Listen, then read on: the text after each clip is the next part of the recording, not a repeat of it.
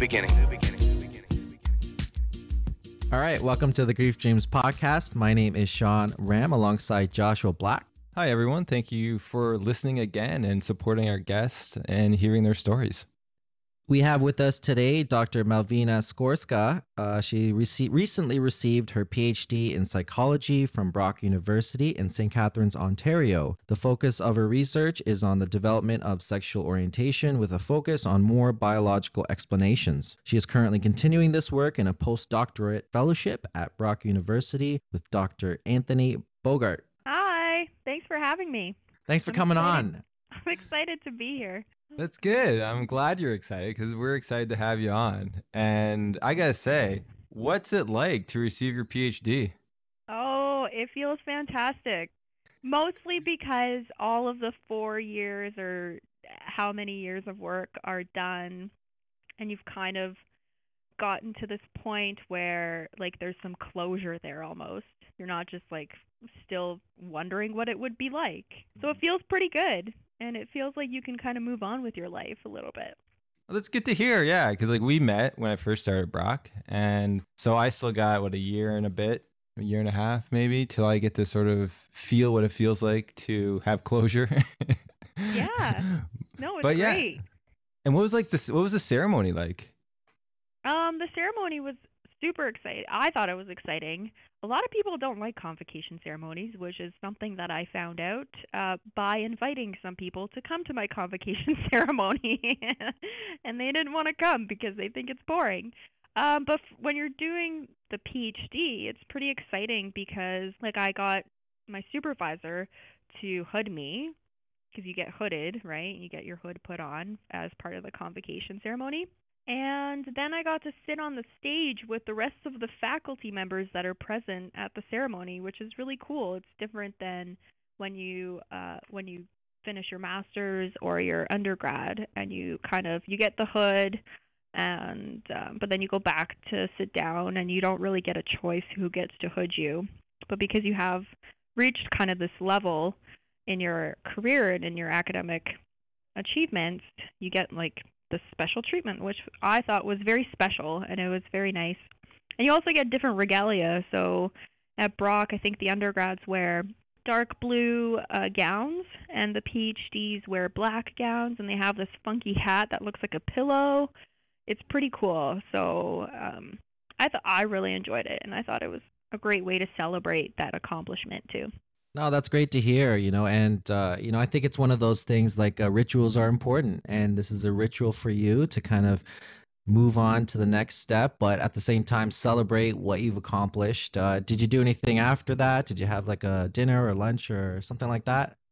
Yeah, I had a dinner with my family and some friends, and I celebrated by going to Florida for a trip on my own, and that was actually before the convocation, but after I had finished the PhD, as kind of just a gift to myself, and also a time to relax and unwind a little bit after all of the excitement of finishing everything kind of had gone down. So I did that to kind of celebrate, and then had dinner and get-togethers, and it was a lot of fun. So was the trip relaxing? What'd you do? It was pretty relaxing. I actually went to the Wizarding World of Harry Potter at Universal Studios and to Disneyland, or it's Disney World. Disneyland is in California. It's Disney World in Florida. I'd never been to those places. My parents didn't have a lot of money growing up, so they never really took us on really expensive vacations, and I'd always wanted to go. I grew up watching Disney movies like a lot of other kids, and a lot of other of my friends or kids at school always got to go to Disney World. And so I really wanted to go and just experience it and have some fun, meet like some of the characters and go on some of the rides. And so that's what I did, and I spent some time at the beach, although at the time that I was there, they had a tropical storm, so the beach wasn't that much fun. We couldn't, nobody could go swimming. You could still kind of walk, and there were flood warnings as well, so it wasn't the greatest time to go, but I had fun nonetheless. And I had probably the most fun because it was the first time in a long time that I took a trip where I didn't bring any work with me or I didn't bring my laptop with me. A lot of my trips in previous years had been like conferences, so I would go to the conference and then spend a couple extra days wherever I was, kind of exploring the area. And this time it was just purely for fun. So I think I really enjoyed that part of it the most. Yeah, that's the thing with I think a lot of people that aren't in academia don't realize is that you're carrying this with you everywhere you go. So Yeah. it's not like a 9 to 5 job. It's like you're always something to do and something to work on until you get hooded, right? Yeah, and even beyond that, if you decide to stay in academics, yeah, no, for sure. I think that one of the most challenging parts of academics and even completing your PhD is that you have to be really self-motivated and self-driven to achieve it and to finish it. There isn't really, nobody really cares that you're doing this except for yourself and maybe your supervisor. But at the end of the day, if you don't motivate yourself and inspire yourself to kind of do the work, then it's not going to get done or it's going to take a little bit longer for you to finish it. That's so cool to hear and to hear you talk about that, and I hope you really carry that with you in your career moving forward. And what I mean by that is I hope you carry the aspect of having fun as well, taking care of yourself and doing the things that you want to do. And, it seems like you understand that concept of like, giving back to yourself. Yeah, it's not been easy, and I don't find it easy all the time to do, but there definitely has to be this kind of balance between working and taking care of yourself and also doing things for yourself that are independent of your job. A lot of academics are really passionate about what they do, and so they spend a ton of time working, and probably more so than the standard 40 hours a week. But I think it is really important to take some time away from the work life, even though you're really passionate and really motivated about, so it almost doesn't even seem like a job to you. It just seems like it's fun and you're doing something cool. That to do things outside of work and to just enjoy yourself and enjoy life. So that's been one of the things that I've really learned throughout my work as a graduate student. Yeah, I think that applies, to everyone. I think we get so bogged down with like doing tasks and chores and, meeting different people. We forget like to have fun and to play. And I think that's what, Disney World is all about, is about playing, right? Yeah. Like you're in this like magical kingdom. And how can you not just like act like a little kid? So my question to you is, what's your favorite Disney movie? Oh, that's such a good question. I had so many favorite Disney movies when I was growing up. I think it's Beauty and the Beast. I really do like that. Although I don't agree with all of the themes in that movie necessarily. I do love the character Belle. Like she's a pretty huge bookworm and she kind of just does what she wants and isn't just gonna be with some guy because he's the most handsome person in the village. Like I kind of like those themes in that. So I think that's probably my favorite Disney movie. But I have others that I loved when I was little too. Like I loved The Lion King and Pocahontas and Aladdin. I loved all those movies. They're all Nice. great. Did you hear there's a new Beauty and the Beast coming out soon? I did hear about that, and I'm so excited to go see it. I think it'll be great. All right. So now we chat a little bit. Let's get back to sort of just, what we asked our guests is their journey through life. And so since you looked at sexual orientation for, I'm guessing, majority of your academic career, what got you into that field? Was it right from your undergrad or did it only start when you went to grad school? That's a really great question. I think in hindsight, I can make up a story about how I really, really like this field from undergrad. But I think there's things about it that I learned about an undergrad that made me like it even more once I got into the work. I was really drawn to human sexuality work in general. And when I applied to go to graduate school, I really focused on human sexuality work and also history of psychology, which is kind of funny. But I liked both of those areas. So I kind of applied to work in both of those areas. And then I ultimately ended up choosing human sexuality. And I got into the program at Brock with Dr. Bogart as my supervisor. And I was always intrigued by sexual orientation because a lot of the theories about how it develops were rooted in sexual differentiation, so differences between the sexes in, for example, hormones. So gay guys are supposedly exposed to more testosterone as they're developing in the fetus, and that's partly what makes them gay. Well, I also knew that when I was taking classes on hormones in undergrad, that like your gender and doesn't really is really more complex than just, the sex that you're assigned at birth. And I thought that was fascinating. And given that gender is a huge part of a lot of the theories of how sexual orientation develops, I was really intrigued with this idea of the complexity of gender and how that can be used or how that's associated with the development of different sexual orientations, if that makes any sense. So I still am fascinated by it to the same extent these days. And a lot of it's driven because I really, really like understanding how things operate within bodies. So I really like understanding how the hormone system works and how the brain works and how they work together to produce various behaviors. But I also like understanding things about myself. So why am I straight, for example, or why am I a heterosexual person? Nobody really answers those questions, right? It doesn't seem to be a question that a lot of people ask.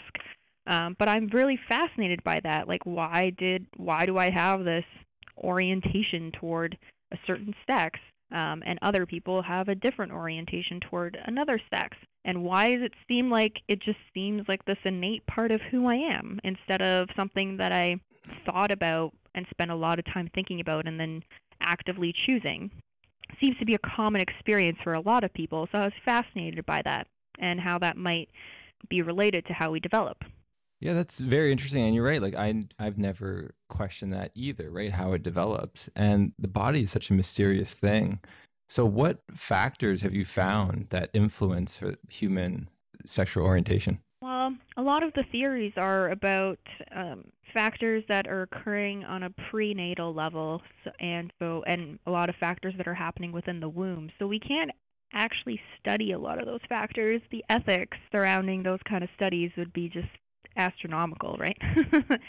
So we look at them indirectly, and one of the ways we do that is by looking at, for example, correlates or physical development markers or biological markers of development that are known to be kind of influenced by certain processes while people are developing. And we look to see whether gay and heterosexual men and then lesbian and heterosexual women differ on these markers. So, for example, part of my work, I've looked at facial structure to see if there's facial structure differences between gay men and straight men and lesbian women and straight women. But I've also looked at more of an immunologically based explanations for sexual orientation. So, for example, these have to do with birth weight and fetal loss or miscarriage in mothers of gay men with various sibling compositions, and also doing some work looking at the fraternal birth order effect, which is the effect that gay men tend to have more older brothers than heterosexual men, and specifically looking at an immune explanation for that finding, where we're looking at cross-sectional data to see if we can find an increased response to a certain protein that we're interested in, a couple of proteins that we're interested in mothers of gay men who have had older brothers versus mothers of heterosexual men, and things like that. So, yeah, we found evidence for the association of facial structure, and facial structure is a pretty complex variable. So it's influenced by several different things, including genetics and hormones. And so we think that this kind of tells us a little bit about the development of sexual orientation, although we can't really measure that developmental process or that process of how the face develops in our cross-sectional data, right? So we can only kind of infer based on what's in the existing literature and what we know about how facial structure develops, what's going on in gay men and lesbian women, and also in heterosexual individuals. Wow, that's a lot. Yes, Yeah, that's that's a lot of a lot of information, but that's amazing. Like you're in that field, and I think you're giving a lot of the listeners something to think about with like the data and what you just shared. And so I know you're a big fan of the evolutionary sort of role in all this. And how would you tie that into sort of human sexuality? Oh, that's a really good question. I'm currently teaching evolutionary psychology at Brock, so that's pretty relevant. And I actually just gave a lecture on the evolution of same-sex attraction. All right, so keep it less than 2 hours. Yeah, I won't give you the full lecture. But basically, like a lot of the stuff that we're investigating in terms of how sexual orientation develops can kind of give us an understanding of a biological basis, more so somewhat of a genetic basis for those individuals investigating genes or twin studies. So those are kind of what we call proximate mechanisms. So we're looking at how sexual orientation develops in people currently. And there's other individuals who are looking at ultimate mechanisms, or what are called ultimate mechanisms, and those are kind of the more of the evolutionary picture of why we have different sexual orientations. And the two are not conflicting. You actually need kind of a proximate basis to get at an ultimate basis and vice versa. But basically, when it comes to an ultimate understanding or an evolutionary approach to understanding sexual orientation, we're kind of looking to see why any kind of genetics related to sexual orientation would be maintained in the population, given that gay men and lesbian women don't reproduce as much, if at all, compared to heterosexual individuals. So you would think that if that's the case, that any kind of genes associated with non-heterosexuality would have been kind of weeded out based on natural selection processes, because they wouldn't be reproduced onwards in future generations. So it's kind of a puzzle, and it's called an evolutionary paradox as to why sexual orientation would be maintained and genes for it would be maintained within the population. Some of the existing literature supports that maybe gay men helped their nieces and nephews more when humans were evolving. And there's some support for this based on studies that have been conducted in Samoa, which is an island in the South Pacific. And basically, they found that individuals there they're called Fa'afafine, they are like a third gender. They have an exclusive attraction to men and are genetic males. They invest a lot in their nieces and nephews, and more compared to heterosexual men in Samoa. And so one of the reasons why scientists think that sexual orientation has been maintained within the population is because they kind of pass on their genes indirectly by helping their nieces and nephew or helping their genetically related kin. That's one of the explanations.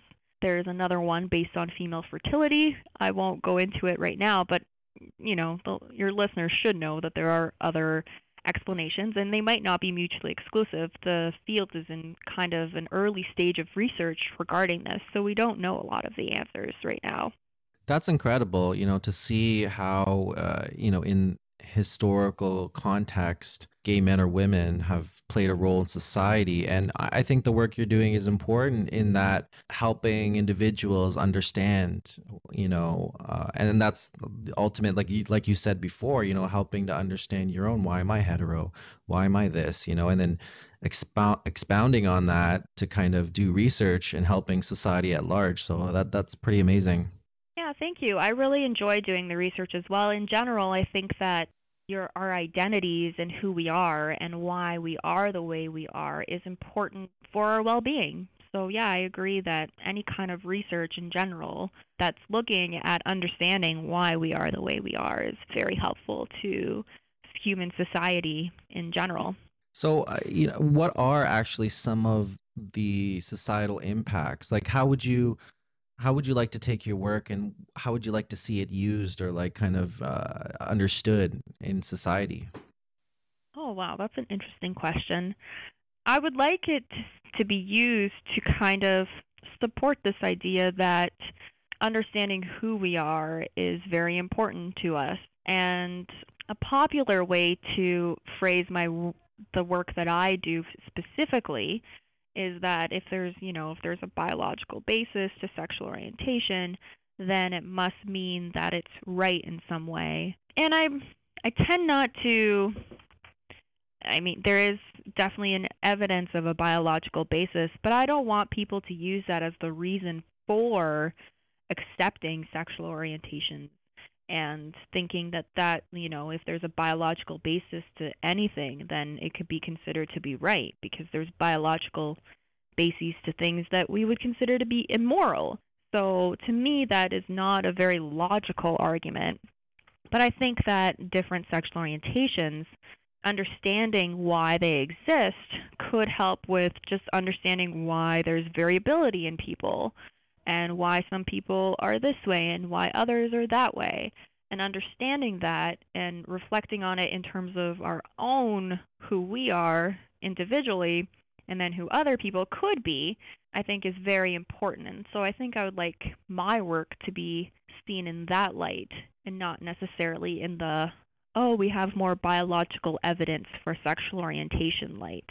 I really like this idea of people understanding who they are as something meaningful to them in general, regardless of whether or not that's rooted in biology. Wow, that's beautiful. So you are raising awareness in your own way, and I thank you for coming on the podcast and talking about this some more, because I think a lot of people don't know. And like I said, like I didn't know much about this until we met in at Brock University. So hopefully it can raise awareness of human sexuality and allow people to just sit with other people's sexual orientation and not judge it, right? And just say, oh, interesting. There's probably many factors, right? Nurture, nature, but to allow them to be who they are and what they choose to continue to be. So, Malvina, so now at this type of podcast, we want to sort of ask you about loss on your journey so far. And so, have you experienced any loss throughout your years? Yeah, loss is a very interesting thing to talk about, because I feel like a lot of people focus on loss in terms of death. And definitely, I think that's a very important way to think of loss. But I like to think about it in a different way as well. I personally, over the past several years of my life, haven't experienced a lot of loss in the form of death, apart from our family pet who passed away while I think it was like in the middle of my PhD years. And that was actually a pretty hard loss for me, and it still is sometimes pretty hard to think about. But I also like to think about losses in terms of things about ourselves that are important to us. So for me, for example, loss is, I sometimes feel great loss when, for example, a friendship ends or it doesn't end in a nice way or positive way. But also I look at loss in terms of loss of function when I have an injury. For like, I love running. So if I have any kind of injury that prevents me from running, I kind of process that as a loss. And I feel like I have to have a grieving process that I go through in order to get through that loss, because it's such a huge, important part of me, an important part of who I am, that when I can't do it, it's just a huge loss to me. But it's a little bit, I feel like it's a little bit different than, for example, losing our family pet, or if I had ever lost a family member, or if I had lost a friend through, for example, death. I think those are kind of, I would categorize them as different losses, although I think in all the losses that I'm talking about, there is kind of a grieving process that occurs, and especially for me at least, I feel like that's what happens. Yeah, that's absolutely correct. And so anytime there's a separation of something or a change, we can grieve that, and we should grieve that, like grieving the loss of being a student, right? Like as much as it's exciting, you also have to transform your identity, and so there's a loss there, That's moving true. Yeah, forward. I never really thought about it because but You it's mean true, you do. you haven't grieved the loss yet? I guess not. I guess I was happy to not be a student, so I didn't really associate it with with it being. I think I was ready. Maybe I was processing it for like the past year because I knew it was inevitable. It's not like one of those losses that kind of springs up on you. You have time to kind of prepare yourself for it. So you're like, okay, I'm no longer going to be a student. But then there's always that part of a loss that, as much as you prepare for it, there's things associated with it that you probably can't prepare for. Things like, oh my gosh, I'm not a student anymore, so I have to do all these, I don't know, real world things where, now it's just working. I don't have a thesis that I'm working toward. It's literally just my career now. Like this kind of almost abstract type thing, whereas a degree is very almost like tangible, right? And that's understandable. And I think too, because you're probably a postdoc, you're probably the grieving period hasn't come yet because you're still doing research. So the part of your identity is still being sort of, I guess, worked on right now that you've had prior, because collecting the data, doing all that sort of stuff. And we'll see after your postdoc ends, like maybe something comes up then. So let's get back to your dog, since this is about grief when it comes to the loss of an animal or a human.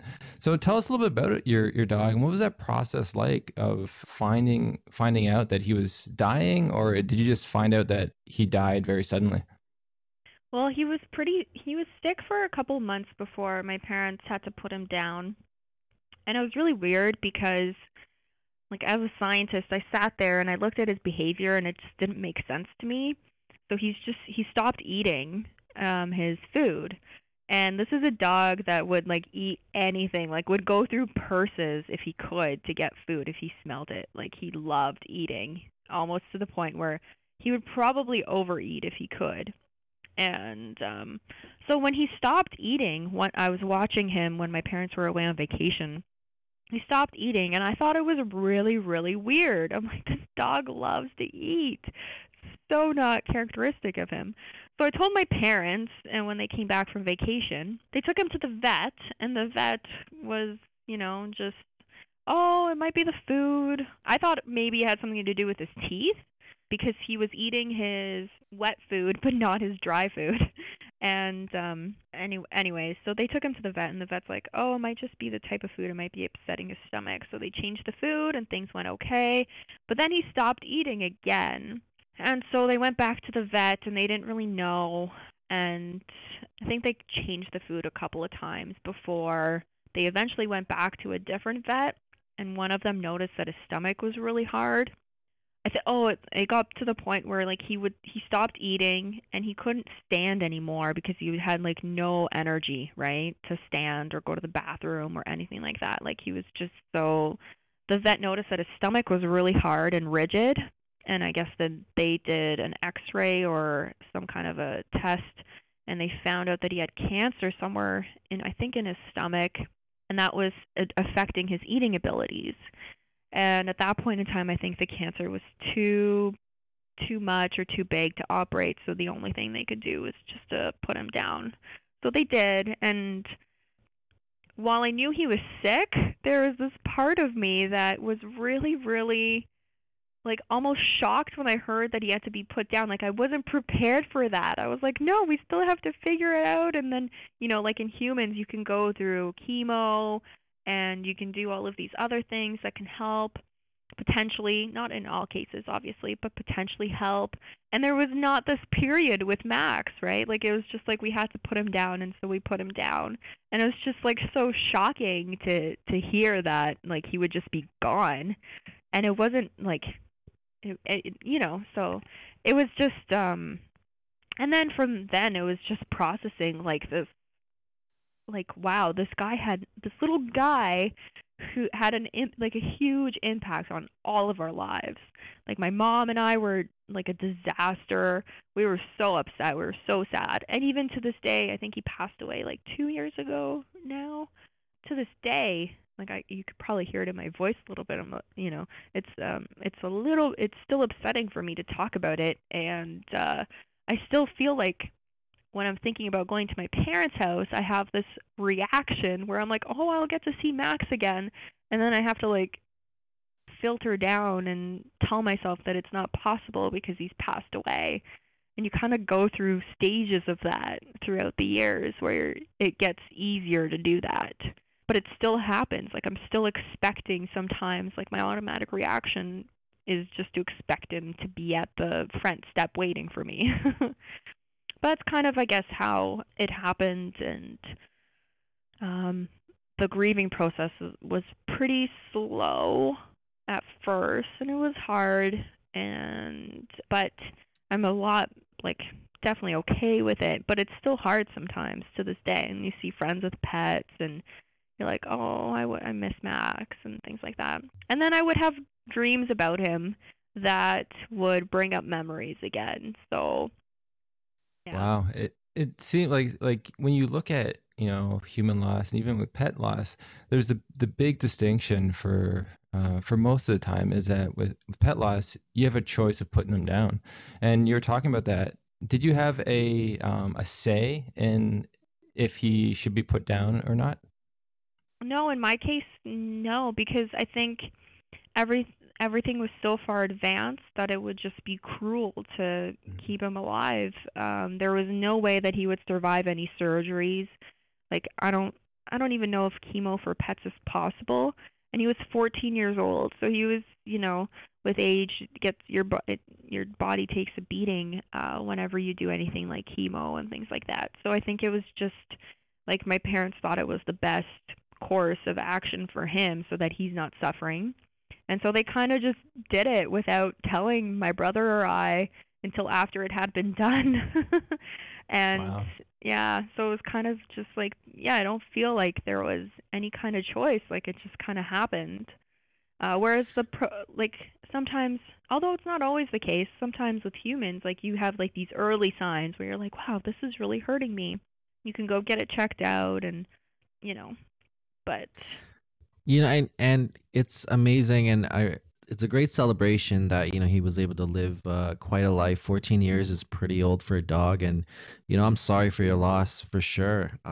For a lot of listeners that are a lot of our listeners, a lot of people have pets, and I think understanding for people who don't have pets, understanding that you build a very similar bond and love and affection for your pet, your dog, your cat, what have you, that you do with a human. And loss is obviously very similar to a human and grieving process as well. yeah, I would definitely agree with that. But I would even say there's this really huge true element of unconditional love when it comes to a pet, especially a dog. Like most dogs won't do anything to upset you, and if you yell at them or, punish them in any way, they won't do it again. They learn like pretty fast. So there's this kind of like almost a bond between you where they're always just trying to please you, right?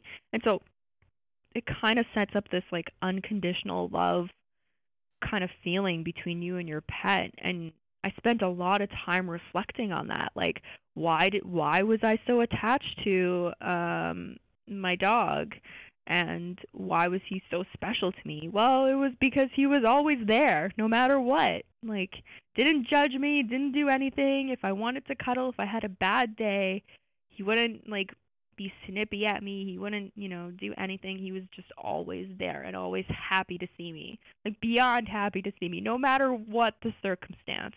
So I think like it kind of really cemented in me like how almost like the purity of that bond or that love was between the pet and the person, which I think it's pretty powerful.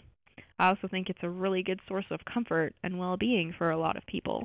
It makes sense to me. Yeah, and like as you're saying, I think it's something to do with like pets. they don't take you for granted in a way. Like when they see you, it's like they're seeing you for the first time. But when it comes to like humans, we take each other for granted a lot. I know I do. And I expect them to be there when I call. I just expect them to, to come up. Like when I saw Sean today, he came up to me. I didn't like get super excited and like it was the first time or the last time I'll see him, like it was. Ouch. But I just expect that like the meeting with we'll see each other again tomorrow and the next day and next day. So I think there's a beauty in animals and they really live in that moment and they don't take the moment for granted, I guess. And that's what you see, right? They don't judge you. They just want to hang out. They just want to sort of love. And that's a great message for I think us as humans to try to achieve in the sense of learning to love like a pet loves. Yeah, I think so too. I think it's a really good message, and it's also, yeah, a good learning opportunity for what it's like to feel those kind of things. And I think then it gives us indications for how maybe we should treat other people in our lives. So yeah, I agree with you there. And especially when it comes to taking other people for granted, like seems to be come up in a lot of relationships, right? Where you end up seeing the person get annoyed with their quirks after being around them for so many years or so many that you kind of just take them for granted, and that's unfortunate. And so we haven't talked about Max's breed. So what breed was he? Max was a Maltese. He was my dad called him a toy dog. He's a little tiny one, very yappy. So what color was he? He was Describe all him for white. us. He's all white and he had hair.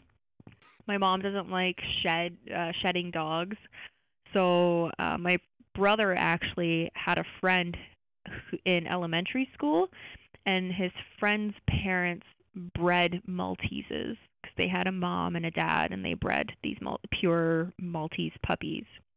And so we ended up getting one of them. And the only reason why we got him is because he didn't shed, because my mom can't stand shedding and hair everywhere.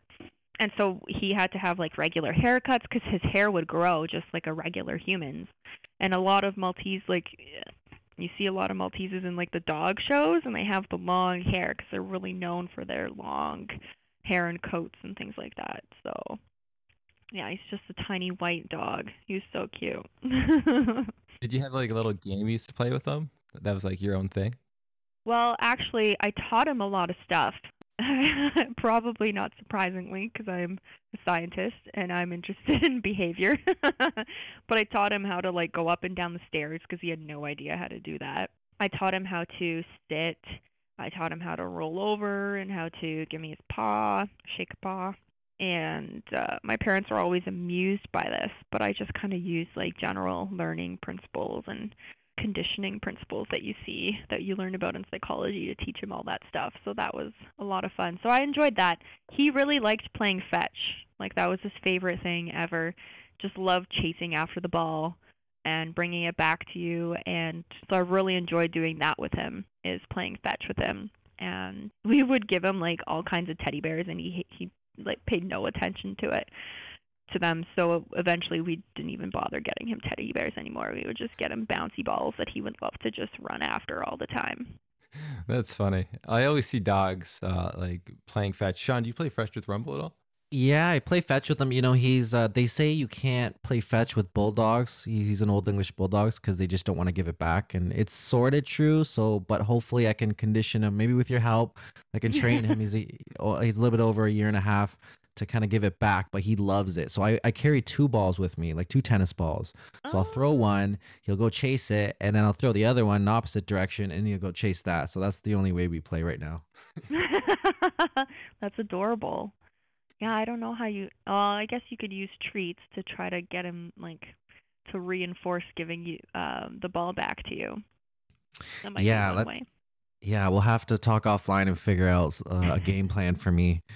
It's a tricky one. I also can't get him to stop playing. Like he doesn't know when playtime's over. So like, no, it doesn't really work right now. So he just chases me around with his toy. That Do tends to you happen when they're younger too, right? They have all this yeah. energy that they're still like in a puppy stage, right? Where Max was like that too. He wanted to play all the time when he was younger, and then as he got older, he would be like, "Okay, I want to play right now." And he'd come and play for a bit, and then he'd be like, "Yeah, I'm done." And then just like go and rest somewhere and like wouldn't bug you about it.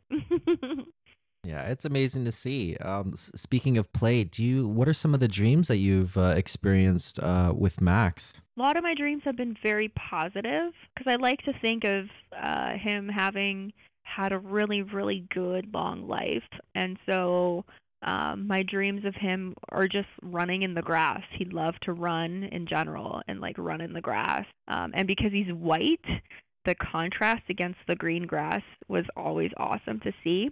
We have a lot of pictures of him in the grass because it's just so funny and seeing this white like blob in the amongst the green grass. So I just have pictures of him like with running or sorry, dreams of him running in parks or in fields of grass, and he's just happy as can be.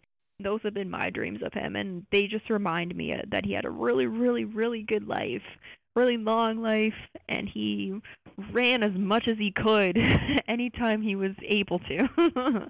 So it really makes me feel really good whenever I have those dreams with him. Yeah, I'm glad you're having such positive dreams. Is it like in a park that you guys used to play at, or is like it just you don't really know where he is when he's running? Yeah, you know what? I haven't noticed. I feel like when I'm in my dream, I'm just so happy that he's happy that I don't even pay attention to where it is. He's just running around in a green field and like with his tongue hanging out, like pretty vivid, and his ears flapping and like his tail kind of wagging.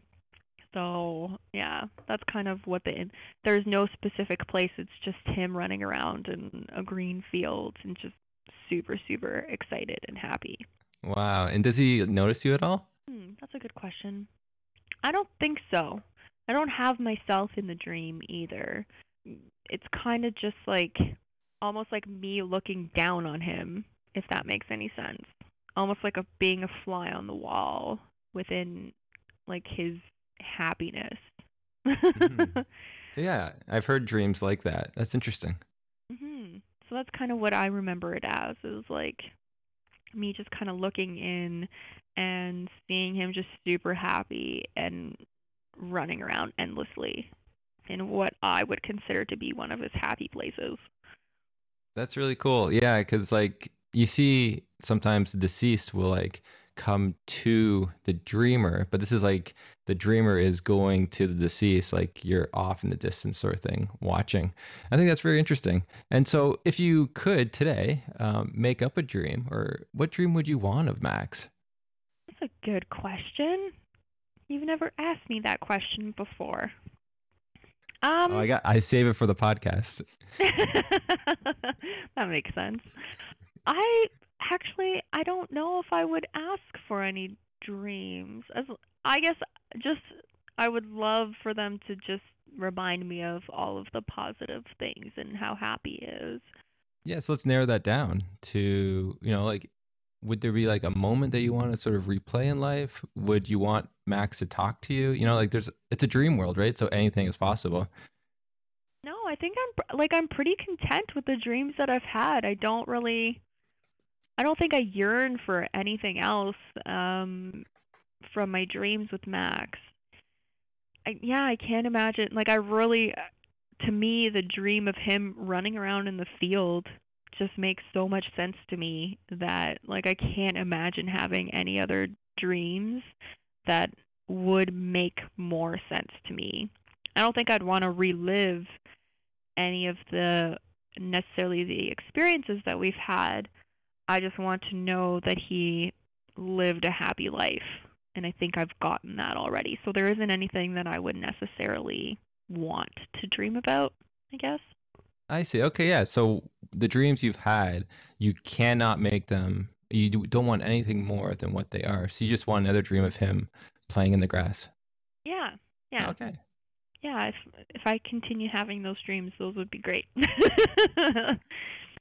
That's amazing. And what I've learned doing this podcast and hearing from Joshua Black and others, experts in the field is that, it's good to remember. It's good to share those memories, relive those memories, whether you're walking and you see another dog play, and, don't be so, I guess, judgmental on yourself about being sad or remembering and stuff like that, because that's how we do honor those that have passed away, and those that we loved and continue to love. So thank you with that, Dr. Malvina Skorska, for coming on the program. Well, thank you for having me. I really enjoyed talking about my research and also my dream experiences. They're very meaningful for me. Yeah, absolutely. And again, we honor that and cherish that as well. So we'll finish up here.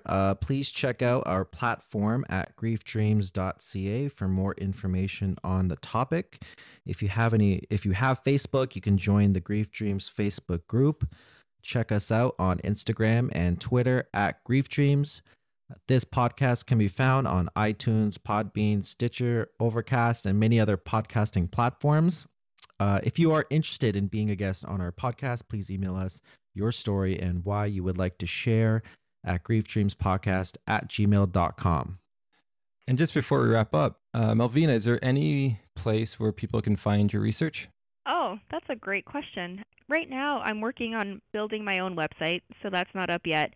If you Google me, Google my name, you could find lots of my research and pages to our lab page, which contain our like a list of our research and our general research.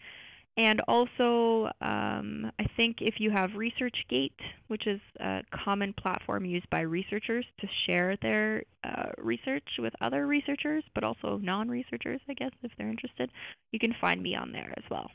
Excellent. Thank you. Your name will be up along with when we post the podcast, so people can Google that as well. So yeah, we end the podcast with love and gratitude because again, we love doing this. We love sharing and experiences with everybody, and we're very gracious about having the opportunity to do so. So love and gratitude from us to you.